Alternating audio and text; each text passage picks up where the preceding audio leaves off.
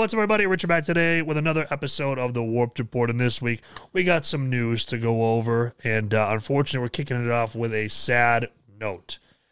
Dance Gavin Dance's bass player, Tim FEERICK, has passed away. We do know that by now. This was a few days ago. And I know that somebody in my Twitch chat earlier mentioned that there was a candlelight vigil for him, which is, I think that's really great. I know that we got Ashtone Audio here in the chat as well, who's from Sacramento, where, Dance Gavin Dance is based out of. And according to this article here from Lamb Goat, Dance Gavin Dance are proceeding with Swan Fest and their new album in the wake of his death. So, yeah, I mean, that's it's very sad. And they also say here in their statement, I'm not going to read the whole thing just because it is a little bit lengthy, but it says here, the main factor of this decision came from knowing who Tim was as a person and what he would have wanted. We are confident that he would be very disappointed if we were to postpone or cancel these dates. So it looks like they are moving forward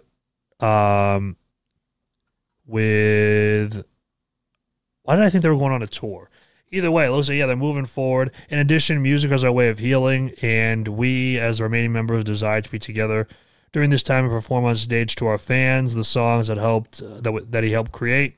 While no one can ever replace Tim or what he has brought to the band, we have asked Sergio Medina, a close friend to all of us, and someone who has worked with Tim to perform the bass duties for the upcoming shows. So, I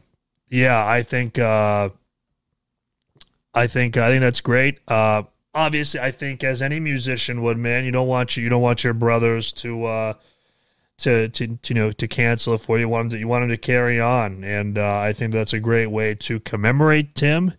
And I say it all the time. I was never a Gavin Dance fan for music, but of course, there's no denying the impact that the band has had on the alternative music scene. All incredibly talented guys, and from the stuff that I have checked out from doing the reaction videos, and when it comes to Dance Gavin Dance, the talent is there. They're their own style, and Tim was obviously a big part of that because especially in their style of music, the bass definitely does not go unnoticed. So. And I think that's one of the cool things about doing reaction videos is that even though I'm maybe not a fan of the band itself, you can learn to appreciate the talent of the individual people that are in the band. And, obviously a super young guy, and it's sucks. Definitely sucks for sure. But next, we move to Crown the Empire. They have announced the Fallout, their 10th anniversary tour with Drugs and The Word Alive. What's up, Connor? How you doing, my man? It also includes Until I Wake. So this tour will be going from May the 30th to July the 3rd, covering all sorts of areas. And it says here, we are so excited to play the Fallout in its entirety for the fans who stuck with us over the past decade. So very cool. Crown the Empire, 10th year anniversary tour of the Fallout. Very cool. Speaking of Crown the Empire, they also announced a new drummer. They have formally named Jeeves Avalos as their full-time drummer. Very cool. So you'll be seeing him on their upcoming the Fallout anniversary tour. Very cool. But we were talking about this earlier because we were talking about the Enterprise Earth record, but the vocalist of the band, Dan Watson, has left the band. And he's also said that he will not be on any tours or in any future material. So... he helped co-found the band in 2014, and he released a statement here, but he is continuing on with his other projects, such as Meyer Lore, I believe is the name of it, and there's also another side project that he's doing as well. Dan Watson has left Enterprise Earth. Oh, and The Word Alive is playing Lifecycle. Oh, that's cool. That's very cool. Very, very cool.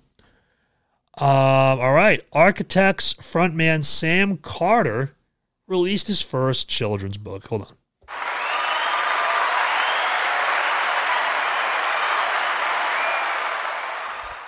There you go. Look at that. It's released his first children's book. And what is this here? Dan had a premonition of dying when writing the song Overpass. Oh, wow. Wow, that's interesting. Yeah, Cheney said that's interesting. But yeah, Sam Carter released his first children's book. It's called Sophia Fox Dog Gets Adopted. It was co-written with his fiance, Abby Kirk.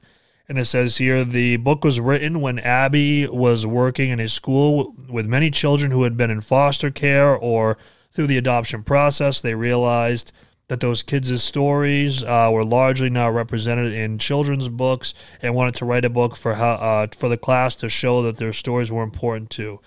God damn, you're going to get me crying in the chat and on the stream and on the show, okay? I think that's awesome. This was illustrated by Victoria Chexner.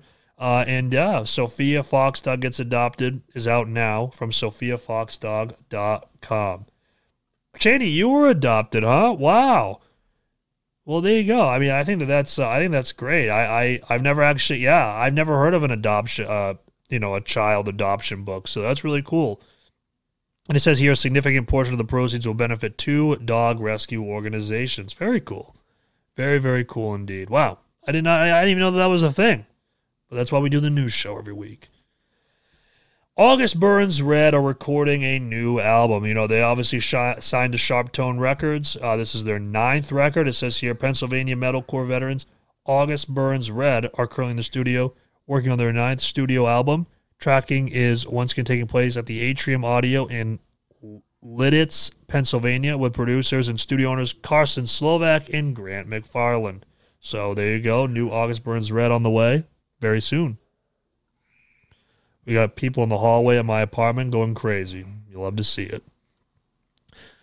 All right, next up, Buried Tomorrow have finished recording a new album. British metalcore group Buried Tomorrow have finished tracking their 7th album and the follow-up to their 2020's Cannibal. The band spent the first portion of the spring wrapping up recording, apparently at Otterhead Studios in Warwickshire, England, with producer Dan Weller, who also did Rise to Remain and Enter Shikari. So that's cool. Buried Tomorrow, I know they have a new clean vocalist now, which I've got to be honest with you, a big part of my appeal with the band was the unique clean vocals. So I'm still looking forward to it, but we'll see what happens.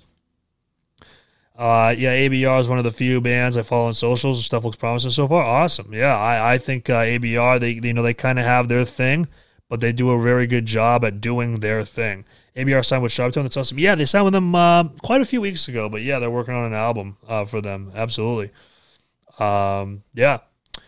Next up, I wanted to talk. This is cool. Okay, I don't know if Tank is still in the chat. It's been a little bit, but I don't know if Tank is still out there. I don't know if he's, chilling. I don't know what's it lurking. I don't know if he's lurking there in the background. But either way, this is a fun story to talk about. So this actually kind of ties into me personally. So this band here, Wind Waker, they put out their debut single with the label Fearless Records. So here's where this comes into play. So as you guys know, I do reaction videos on my channel. In Fearless Records, they commented with this, saying, hey, have you listened to Superstitious Fantasy by Wind Waker? You might want to check it out.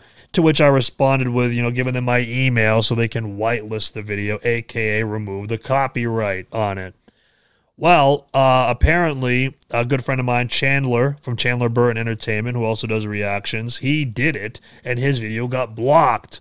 So Tank the Tech learned of this, and then he made this big post here, kind of calling him out a little bit, and rightfully so.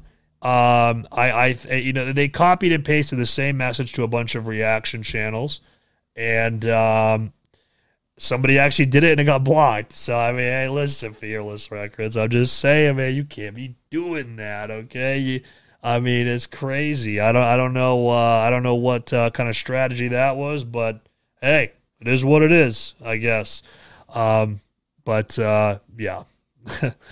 We got a few more things to talk about here, a couple tours, and we'll go over a couple tracks real quick. But the Acacia Strain have announced a summer tour with Malevolence, I Am, and 156 Silence.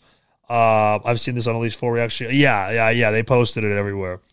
But this tour here goes from June the 24th to July the 17th, and it ends at a place called Wally's on Hampton Beach in New Hampshire, which, for those of you that know, I live in the state New Hampshire, and that venue is literally 5 minutes from my house. So I'll probably be going to that show Maybe. I don't know.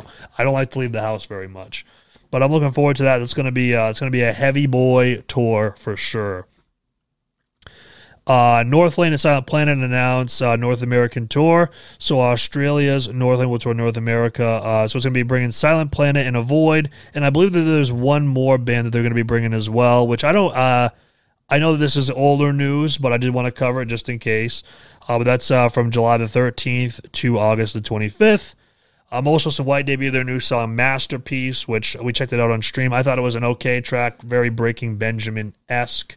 Do bash Wind Waker for Fearless's F up.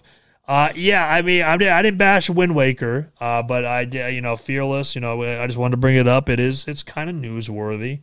Yeah, Motionless in White's new track Masterpiece. I thought it was okay, very Breaking Benjamin-esque, nothing too crazy. I preferred Cyberhex much more. And this track, I think this was my track of the week. Hollow Front put out their new track Heritage, which I really liked it a lot. And they said here, Heritage was created as a response to those who validate systemic racism by justifying it under the guise of heritage. The band explains if anyone claims their heritage allows for hate to thrive and violence against a targeted group of people to be inconsequential, then the song is for them. So, yeah, I really liked this song a lot. It was super heavy. I really liked it. I like it when Hollow Front amps up the heaviness a little bit, and they did so with this track. But that does it for this week's episode of The Warped Report. Thank you all so much for watching, and we'll see you right here, same time, same Out of Line YouTube channel. And until next week, peace.